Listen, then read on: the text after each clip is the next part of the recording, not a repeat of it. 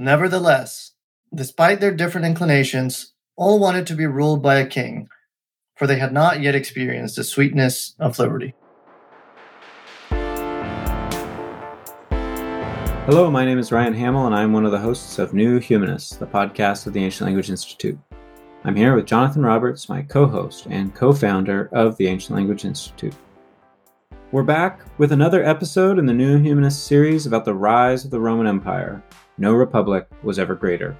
We are walking through the masterpiece from the founding of the city by ancient Roman historian Titus Livy, while also reading Machiavelli's Renaissance-era commentary on Livy's history.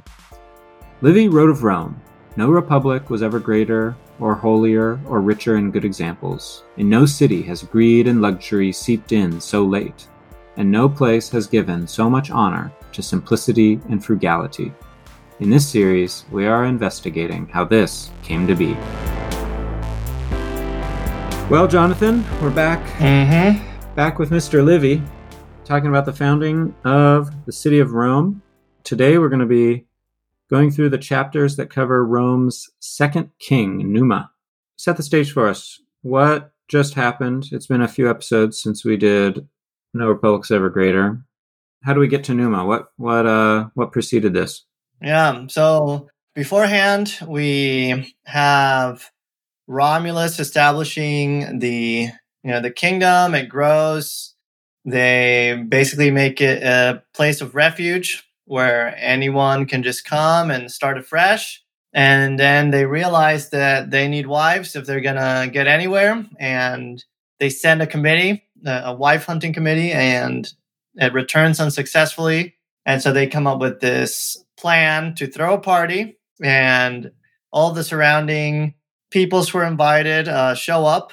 And when the time comes, the Romans snatch up women as wives. And then eventually this ends up leading to a conflict, especially with the Sabines, many, many years later after conflicts with other peoples.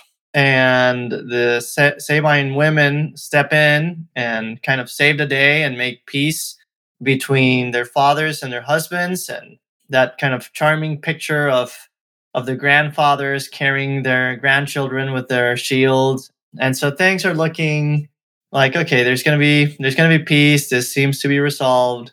And the next important episode is the disappearance of Romulus. He gets either taken into the clouds or assassinated by the higher ups, the next in line in the aristocracy at the time. And who can say when speaking about something so ancient? So classic kind of Livian way of approaching some of these questions. So now we're left without a king. And so what are we going to do? And that's the question that's answered in the selection for today. No king, what's next? Yeah, I was struck by the quote you read at the beginning because we've been making parallels to the Bible. And so the story of the Israelites is, they leave slavery, journey through the desert, and then they're ruled in this kind of strange, decentralized, prophetic manner in which they're kind of left to their own devices. And then when things go poorly, God sends them judges who get them back on the right track, free them from their enemies. They're these kind of prophet generals, these judges. And eventually the Israelites grow weary of their judges sent by God, and they want to be just like everyone else, and they want a king. And so the Israelites make this transition from running themselves with periodic intervention from God through a charismatic leader to desiring a monarchy. Here we get the opposite movement where, everyone reading Livy knows where this is going. We're going to get the expulsion of the Tarquins. The Roman Republic's going to be set up. You're going to have this, semi-democratic empire, but we're not there yet. So they're going to have to learn to love liberty, but they don't love it yet. They're still monarchists. They haven't tasted the sweetness of liberty yet, and they still want a king. Yeah, the fact that they want a king needs to be explained. So that's interesting. It's almost as if Livy he has his reader in mind. The readers are going to read about these ancient Romans who want a king. That's gross, right? That's terrible. What's wrong with them? And it's like, well, look, they hadn't yet tasted the sweet flavor of liberty.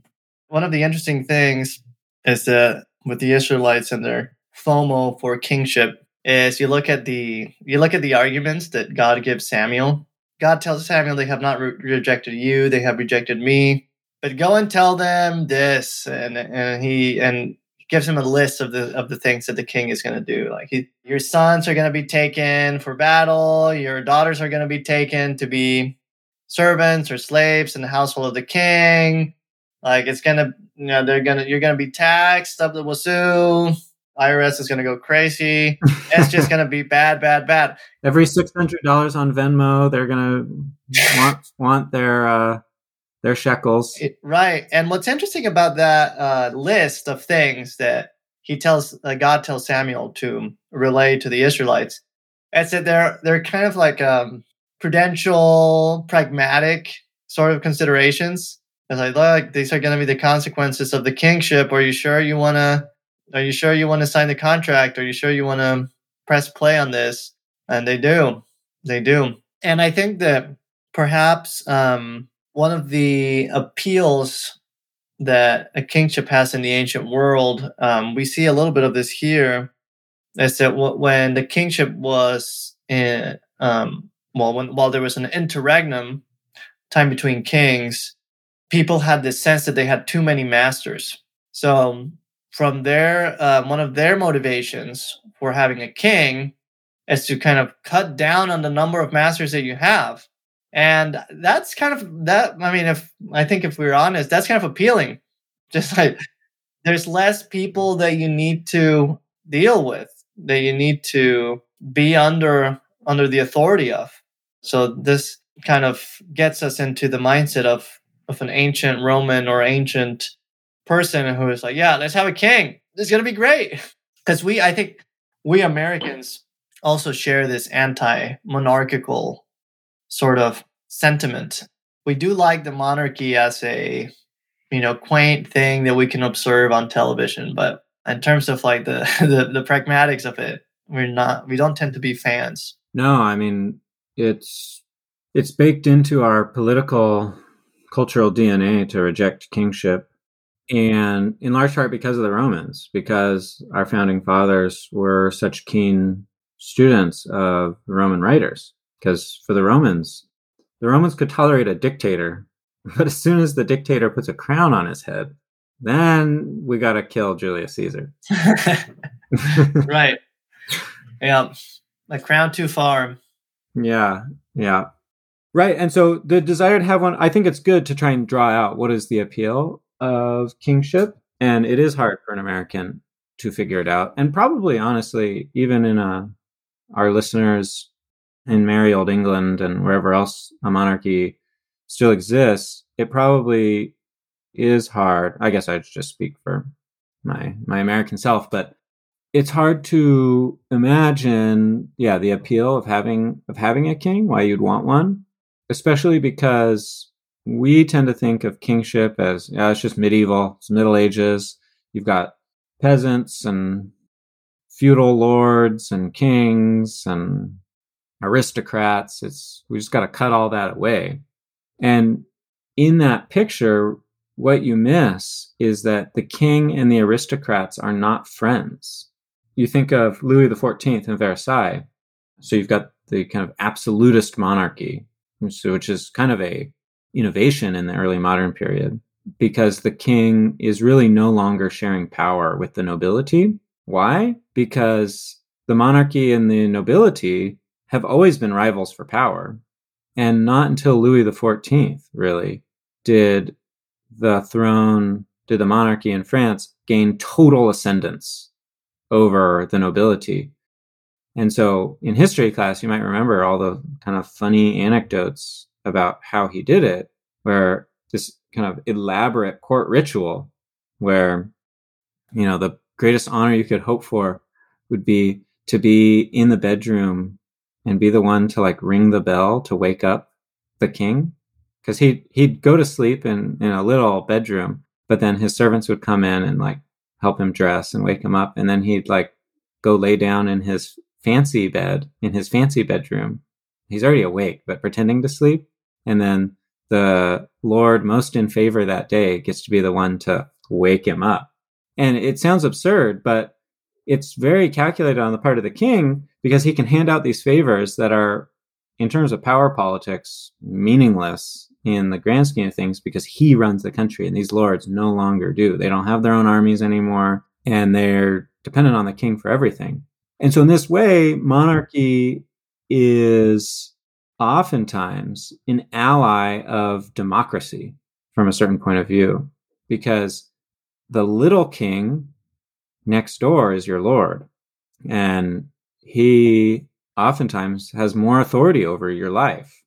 But if he is subjugated totally to the king, who's much more distant, that often means more freedom for you.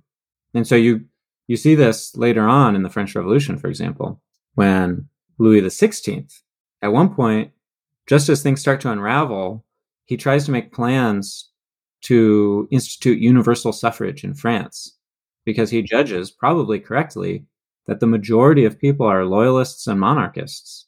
And if you get normal Frenchmen voting, they'll vote for what the king wants. And then he'll be able to crush the kind of uppity bourgeoisie and kind of restore the ancien regime through universal suffrage. And so you see this in Livy. In this interregnum, they can't decide a king, because you have the Sabines and the Romans are kind of together forming the city of Rome, and neither side wants to budge. They had two kings, Romulus and then the Sabine king, I can't remember his name, Titus, I think. And then Titus died, and so Romulus was the sole king. And then so the Sabines aren't going to let the Romans have a Roman king to rule all of them, but the Romans don't want a Sabine king to rule them. So you have this interregnum, this between kings, between the kingship. And the issue is forced by the people. Livy says, "Murmurs then arose among the plebs that their servitude had been multiplied, that 100 masters had been given them instead of one." Because in this interregnum, the Sabines and the Romans had set up basically a committee. And then the committee had a committee. So you had like the central committee, and then you had the Politburo, and then the Politburo was kind of rotating of who got to wield executive authority. You got 5 days to rule the city, and then the next guy got in charge. And they're like, we don't want 100 people ruling us. We want only one. And so the plebs are saying, we need a king right now. Yeah, and it's interesting. It seems like what the conflict between the Sabines and the Romans kind of illustrates is this desire for leadership to be representative. We want, and they both want a king that they can feel confident that is on their side. Right? That's why the Romans want a Roman king. That's why the Sabines want a Sabine king. But initially, they can't really. There's not a prominent figure that there's an automatic sort of, let's get this person to be king. And it seems like this is true for both factions, both sides. No one has a champion that they want to send forth, but what they're sure of is that they want the king to be one of their guys. And one thing that we see in this reading is that the people seem to be happy to relinquish all sorts of power if they are convinced that those in power are one of their own. So an example of this is with how they decide to come up with laws and with who can be king. So they come up with a system where basically the people put forth a candidate, and then senators are the ones that ratify. When the Senate brings forth this proposal to the people, this is what Livy says. This so pleased the people that they did not want to give the appearance of being outdone in goodwill. And so they merely resolved that the Senate should decide who should be king in Rome. They've really shown that they're our guys. They're going to be working for our best interest. So yeah, let's let them make these calls. And it's pretty crafty. So even though you have this kind of democratic upsurge in favor of monarchy, which sounds paradoxical, but as I've tried to make clear, there's a kind of sense to it. Another analogy would just be like, why do populist movements tend to center in on one strong figure to lead them? It's the same thing, just without royal regalia. It's a very similar dynamic. But the senators aren't dumb, and so they kind of sense this, and it says, cum sensissent ea moveri patres. My translation is really nice. Perceiving that such ideas were in the wind. The senators are like, uh-oh, they don't like having 100 little kings ruling over them. We got to do something. And so they thought it would be well to offer spontaneously a thing which they were on the verge of losing. So this just really, as a parent, really rung like, oh, my kid is gonna lose it.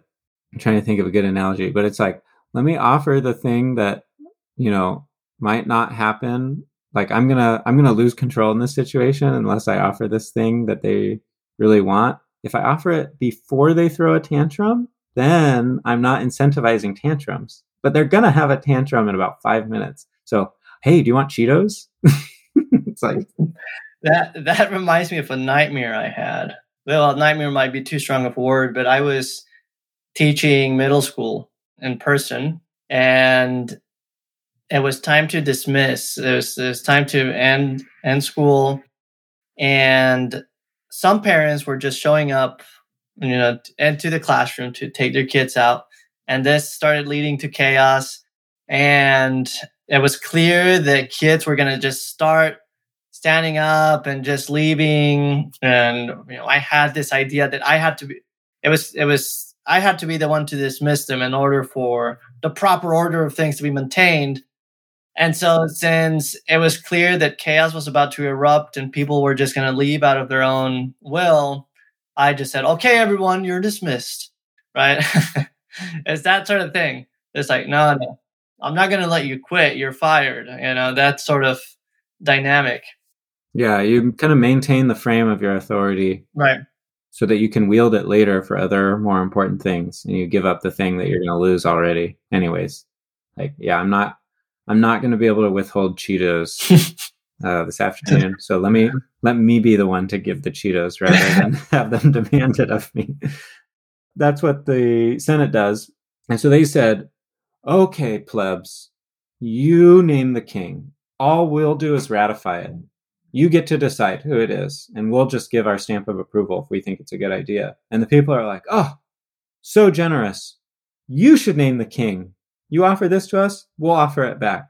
So I kind of create this session of responsibility, of authority, kind of creates this positive mimetic spiral where they're like the classes are being generous to each other rather than fighting each other. Yeah, right. Well, yeah, and it's like you were saying, this is crafty and very astute of the senators, because what is it that the people want? Well, why do they want to pick the king? Because they want to make sure that the king is on their side. And so here they've done a gesture that's meant to very powerfully indicate that, we, the senators, are on your side. And it wins the day for the senators. Yep. So then I think, to put it in more modern terms, you get a kind of consciousness of class that papers over consciousness of ethnicity. And so the senators, because of the restiveness of the commoners, realize, okay, we're all in this together as senators, even if we're divided on ethnic lines between Romans and Sabines. So let's get over our ethnic difference and protect our class by choosing a king. And so that leads to a Sabine king. Numa Pompilius enters the scene. That's right. Livy says he enjoyed a great reputation for justice and piety. He was deeply versed, so far as anyone could be in that age. So Livy's saying, these are the dark ages, so, they don't know a lot. But he knew the most anyone could in all law, divine and human. Omnis divini atque humani iuris. Divine and human law. And then Livy goes into this little digression about how it was the Dark Ages, but Numa was so learned. How could he have known all this stuff? And apparently there's a urban legend, I guess, that he was a student of Pythagoras in Greece. Kind of reminds me of the early Christians looking at Socrates. Hmm. And it's like, oh, wow, Socrates, how did he know all this stuff? He must have read Moses. Yep. Right? And it's kind of similar. It's like, how do we explain this? And so for them, it was Pythagoras. And I think the response is pretty similar. It's like, could have been, but the chronology doesn't quite work. It's like 100 years off. Like Numa was 100 years before Pythagoras, so it couldn't have been Pythagoras. Livy doesn't come up with an explanation quite as fanciful as Justin Martyr does for the resemblance of the Greco-Roman myths to the biblical story, where demons are flying around listening to the Hebrew prophets and then filling the ears of the Greeks and Romans with stories that resemble them in order to mislead them. So that was very fun in the Justin Martyr episode we did with Calvin. Livy's explanation for Numa's piety and learnedness is much more typically Roman. It was Numa's native disposition then, as I incline to believe, that tempered his soul with noble qualities. And his training was not in foreign studies. And so this feels important, because if he were a student of Pythagoras, that would mean that the kind of piety and legal system of Rome was rooted in Greece, if that were true. And Livy says that can't be true because of the chronology. So where does it come from? It's not from Greece. His training was not in foreign studies, but in the stern and austere discipline of the ancient Sabines, a race incorruptible as any race of the olden time. So this is kind of hearkening back. No republic was ever greater or holier or richer in good examples. Why? Well, here's part of the answer to that question. How is it that greed and luxury seeped in so late to Rome, even when it was powerful and the state was wealthy, but the people esteemed simplicity and frugality because of this stern and austere discipline of the Sabines, who are incorruptible, and that Numa kind of actionalized, is that a word? That discipline into the laws of Rome. Right. And so we have now a second founding, as it were, because it talks about, just as Romulus and Remus kind of settled on who would be the ruler by augury. Now, Numa wants, basically, we can say that he wants to be certified not by the Senate, but by the gods. They come up with this way to certify him as the next king. It's a really interesting scene. It makes me think of Things Hidden from the Foundation of the World, which is a book of René Girard's talking about all sorts of things, kind of an extended exposition of his theories of mimetic rivalry and the role of mimetic rivalry in the founding of political communities. And one of the things that he talks about that is very compelling is the sacrificial centrality of kingship, and that kings were these holy victims. They were kind of given authority and power and then killed. And it's kind of crazy, but his argument is interesting. It's worth reading. And I think you see echoes of it here. If that were true, I think you could make a case for it here. So in this augury, because the gods need to approve of this choice for kingship, right? And so what happens? An augur conducted him, Numa, to the citadel. So you bring this holy, pious, almost divine figure up on top of a tower. And then you sit him down on a stone facing the south. Well, it's sounding a little bit like bringing someone up to the top of a pyramid and putting them on a rock, an altar. The augur seated himself on Numa's left, having his head covered. Oh, like he's going to kill him. And holding in his right hand the crooked staff without a knot, which they called a litus. And then he prays and he asks for signs from the heavens that this man is approved. But, you could really easily swap Numa out and put in a bull and put him on top of this tower on a rock, cover him, and then slit his throat and let that blood be this part of this religious ritual. And so instead you have a man brought up there and kind of having a rod placed on him and asking for the approval of the gods. And then he comes back down the mountain, so to speak, back down the pyramid, and the gods have intervened, and now he's king.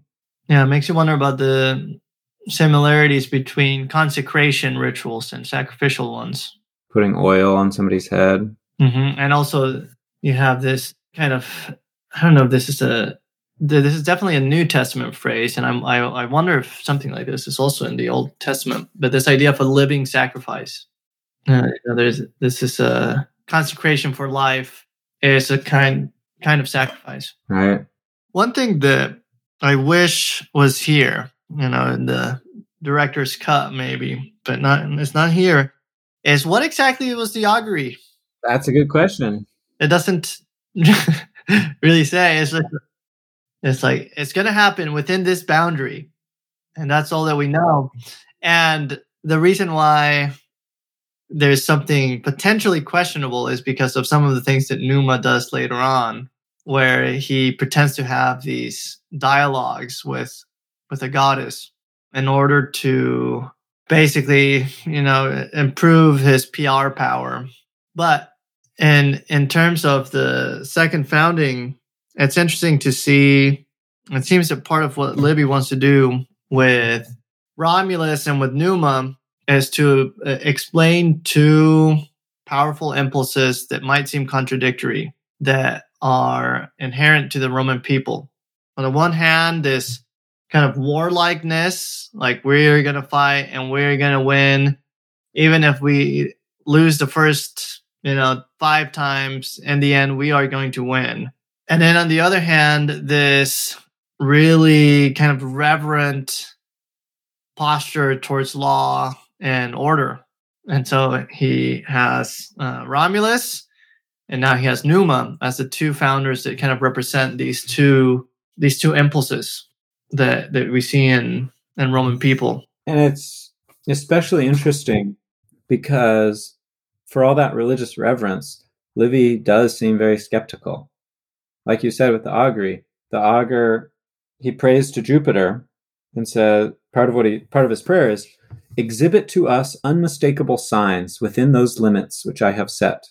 So he said, like, show me probably birds or something, or a comet or something in this quadrant of the sky. But it doesn't say actually what he asked for. It says, he then specified the auspices. So the quote of the prayer ends, and Livy just says, he then specified the auspices which he desired should be sent. And upon their appearance, Numa was declared king. So it's like, really? Did it really happen? Did he really say, I want, 12 vultures, just like Romulus, to fly through the southern sky, and then we'll know he's king? Or did he kind of wait for something and then say, yeah, that's what I prayed under my breath? Livy is leaving open that possibility, and I don't think that suspecting that is kind of historicizing or is what a modern would do. I think you can be a kind of pious ancient person and read that and be a little suspicious, especially because, as you say, Livy then says, and then Numa would, pretend to have these conferences with the goddess Egeria. He would chat about all the tricky matters of state with her. And then he'd come to the people and say, oh yeah, I talked with the goddess and here's what she said. Livy just says, yeah, he pretended. Yeah. What's in some ways ultimately important is the effect that Numa's reign has upon Rome. And another candidate for the cold quote could have been this first sentence of 19. Livy writes, having received the kingship in this way, Numa prepared to give the new city that had been founded by force of arms a new foundation in justice, law, and proper observances. And then Livy goes on to talk about the challenges of trying to establish law and proper observances amongst a warlike people. I mean, the people of, these are criminals and bandits who have decided to start afresh for whatever motivations that they might have. Maybe maybe they got tired of being hunted down, what have you. These are not your regular kind of law-abiding citizens by habit. They've had a different life until this point. So he comes up with these challenges establishing law, and religion is one of the ways in which he seeks to temper this warlike impulse. Right. Yeah. Livy's bringing out through this episode with Numa the kind of dual character of man, a dual character which is in conflict with itself or with each other. Men grow wild and savage through warfare. And so Numa's like, okay, these warlike people need to be softened by the disuse of arms. And then he creates a symbol of this that people might be familiar with. The temple of Janus at the bottom of the Argiletum as an index of peace and war, that when open, it might signify that the nation was in arms. When closed, that all the peoples round about were pacified. So you have this temple of Janus. And Janus, of course, is what? The two-faced god. So the dual nature of man, the warlike and wild and savage versus the civilized and kind of pious and orderly. Livy goes on to say, so Numa closed it because war was not in effect. All the people around were at peace. And then eventually it gets opened again and then closed twice more afterwards, after the conclusion of the First Punic War. And then Caesar Augustus closed it after the Battle of Actium, when he vanquished his enemies and became the undisputed emperor of Rome. Yeah, and it's interesting. Numa has this sense that most of the Roman kings will be like Romulus and not like himself. This kind of adds extra pressure, I think, in his mind to establish certain things that will be able to temper, it seems like, to be able to temper the Romulus-like kings. And so he establishes all of these different priestly offices that are meant to do this. So this theme of religion tempering the warlike is pretty consistent in this election.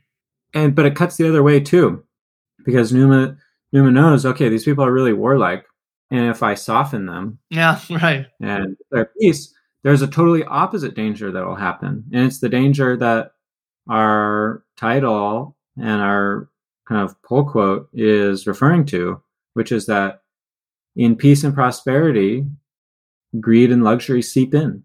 And so Numa's like, okay, I can't have these people just be roving bands of marauders all the time. That's useful for conquering our enemies, but we have to have an orderly city that can grow.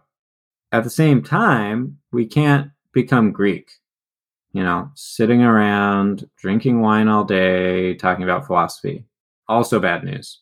This is something I think we discussed in Machiavelli, where Machiavelli says, look, the most virtuous cities are the poor ones because they don't have any luxuries to waste their time on, and they're just really focused on the necessities.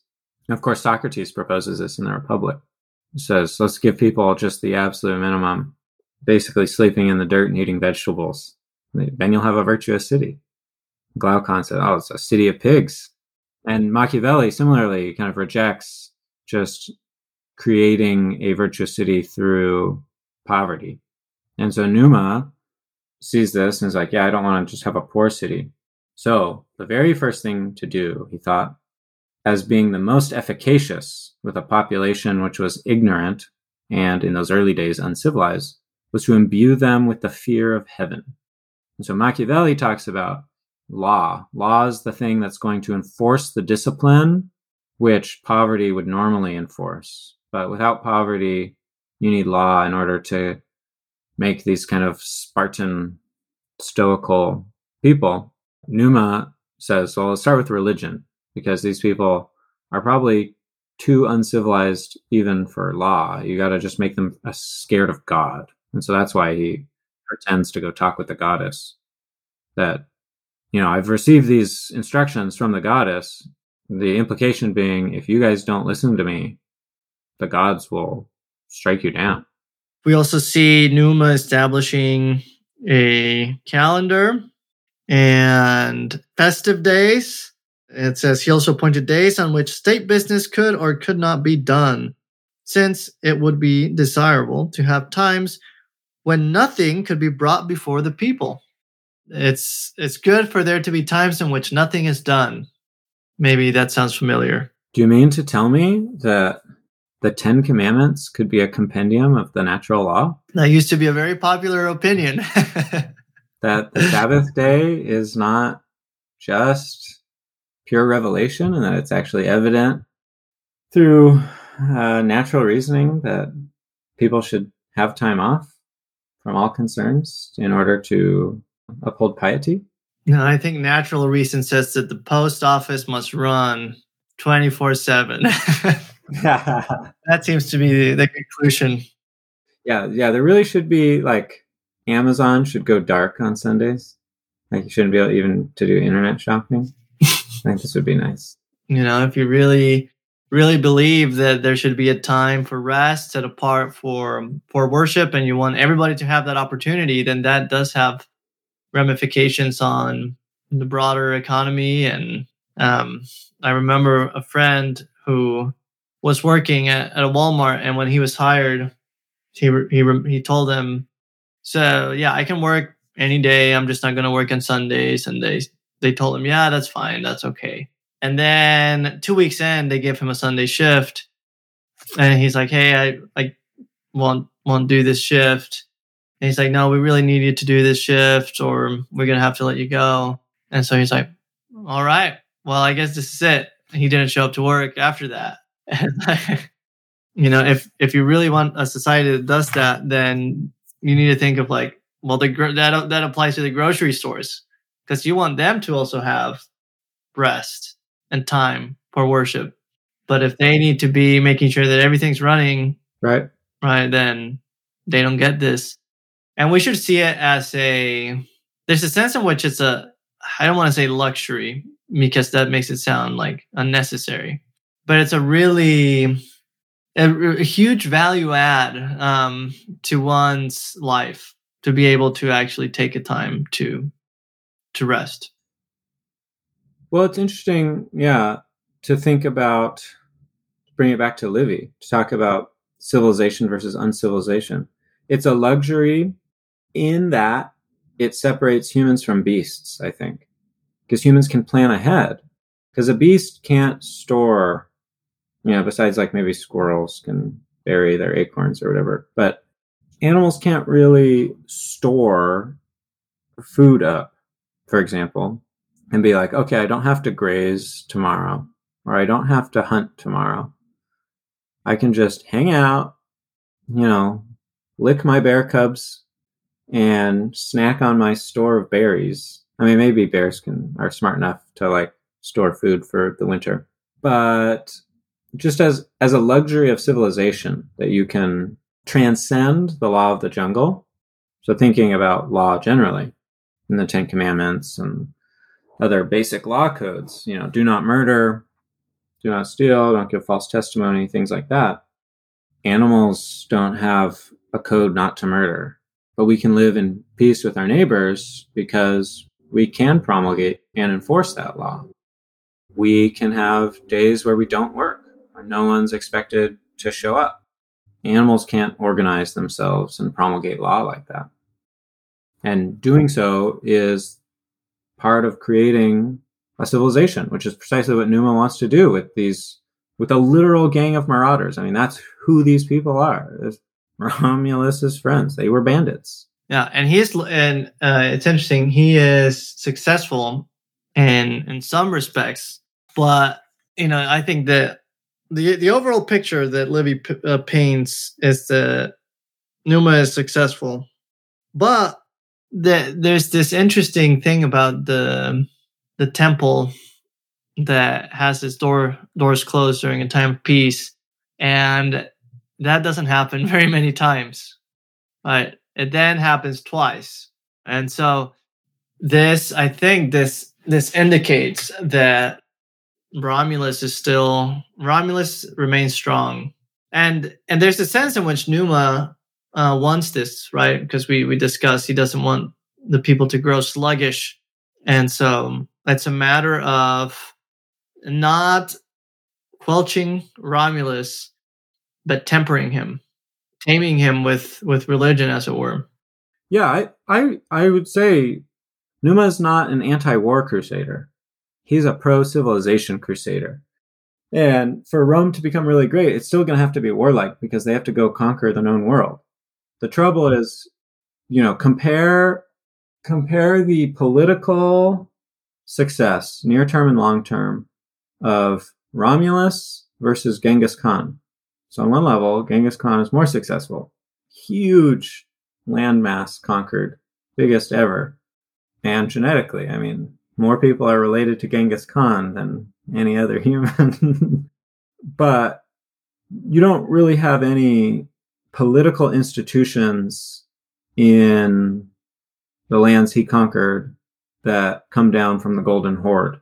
It's kind of this massive sweep of rapine and pillage that dries up because they don't really create a civilization. And so it's this kind of magnificently barbaric and powerful moment in history, but it's really a moment. Whereas Romulus, I think, could have been Genghis Khan, and the Romans could have basically been the Golden Horde, but they end up being an empire that, is instituted without limits, without any end date. And so T.S. Eliot's, I think, kind of cheeky contention is that promise in the Aeneid, an empire without an expiration date, is true. Like, we're still the inheritors of the Roman Empire. The Roman Empire still lives. And so Numa is concerned not to, create the United Nations and outlaw war. He's concerned with making sure his little Golden Horde creates something lasting, which you can only do through law and religion. I mean, he's obviously successful, and Livy says so. He says, look, the neighboring peoples had hitherto considered that it was no city but a camp that had been set up in their midst. But then they kind of look around and see how pious these people are, how concerned they are with right worship of the gods. They're like, oh, this isn't a camp of marauders and barbarians. This is a city, a particularly religious city. So it's religion that converts the castra, the camp, into an urbs, into a city. That's the agent. It's the religion. Despite the fact that he does not want to end Romulus. This is not a complete turnaround. And it's interesting what Libby describes his greatest success as. He says, but the greatest of all his works is that throughout his entire reign, he safeguarded peace no less than he did his kingdom. Thus, two successive kings, each in a different way, promoted the state. The one by war, the other by peace. Romulus ruled 37 years, Numa 43. The state was not only strong, but moderated by the arts of both war and peace. So you have this interplay of there needs to be a balance here, but also despite that desire for that balance, peace is seen as an accomplishment. And I suspect that the part of what's kind of in the mentality here is that war is kind of how things go.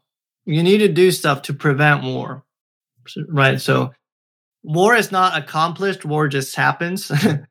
And peace doesn't just happen, peace is accomplished, I think, is kind of one of the thoughts here. And so this is seen as a success. He accomplishes peace, and that's praiseworthy, even from the perspective of a true blue Roman. Yeah, and he, just to think back 2 weeks ago to our Milton episode, when Milton wants to create this school that navigates that kind of dual nature of man, that kind of Janus-faced reality that men are warlike and peaceable, but those two things are at war with each other. Which is why ultimately I think peace is an accomplishment, not just a negative state or a default state. It's because war and peace fight each other. And so if peace is going to exist, peace has to fight war. Peace has to make war on war in order to exist. And so Milton wants to create a school where, he's got 2 cavalry companies of students learning the Italian pronunciation of Latin and learning how to wrestle and fight on foot and on horseback, because he doesn't want them to just be soldiers like in Sparta, nor does he want them to be effete and unable to fight. And this is the model Livy's holding up, at least, of accomplishing the both, that you have a pious, civilized city that can also go make war. Yeah, and one thing that's interesting about this is peace is something that's cultivated by art, by religion, basically by civilization. And this is the opposite kind of narration that you see, what you see with Rousseau, for instance. It's these civilizational artifacts, or what lead to the problems, or what lead to war, or what lead to conflict. Whereas the ancient view is like, no, actually, this is what solves the problem. And I don't think that you need to go full Hobbesian, full Hobbes to accept this, but you definitely need to reject Rousseau and his account in order for Livy's account of history to make sense. That's right. And just to kind of bring it all the way around, New Humanists podcast is generally about trying to renew the humanistic project on some level, where we need to get as close as we can to the ancient authors. Why? Because there's something worth getting out of them. They're not just beautiful and interesting in a kind of purely aesthetic sense. Is that these are real fonts of wisdom. And so this particular focus on Livy is the same thing. This isn't just antiquarianism, it's interesting to read the Romans and read about the Romans. But there's real wisdom here. And it's twofold. I think one of like what statesmanship requires, which is a recognition of this Janus face of human nature and human society, is that it's both warlike and peaceable.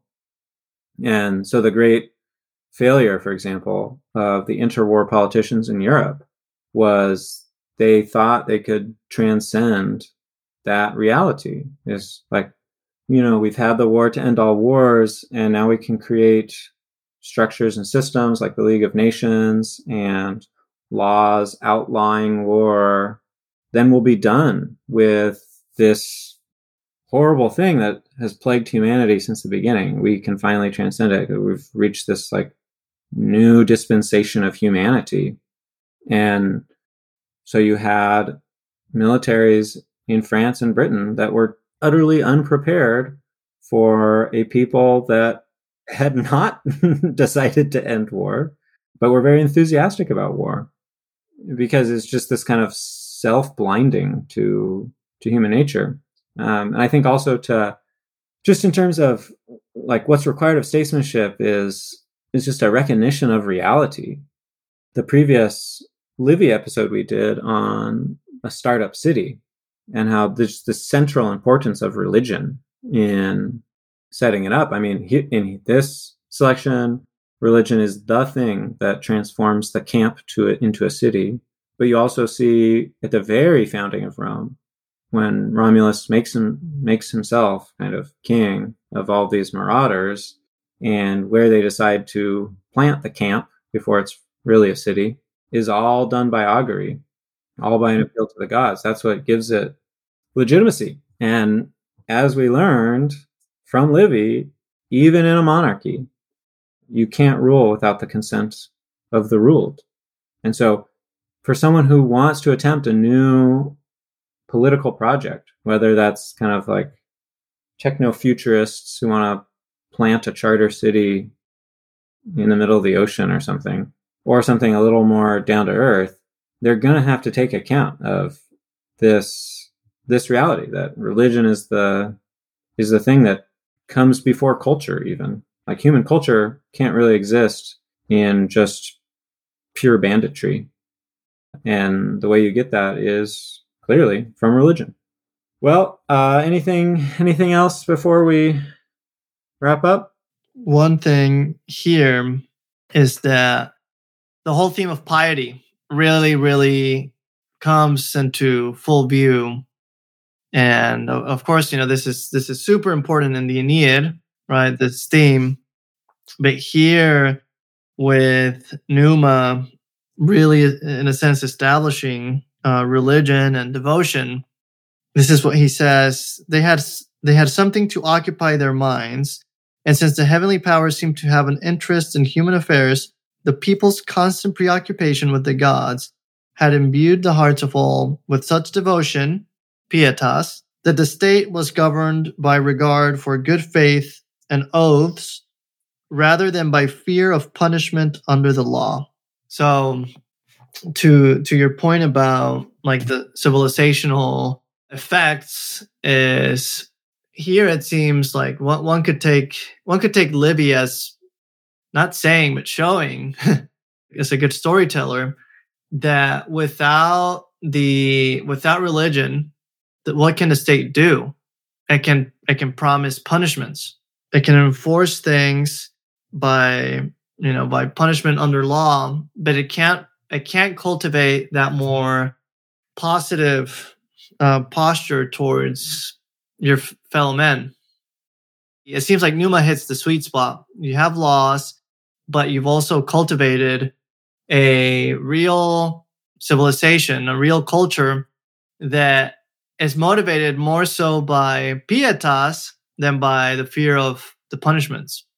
Which is necessary. It's not just nice. Like, obviously, living in a place where people respect honor and truthfulness and oaths would be nicer than one where people just fear punishment and that's all.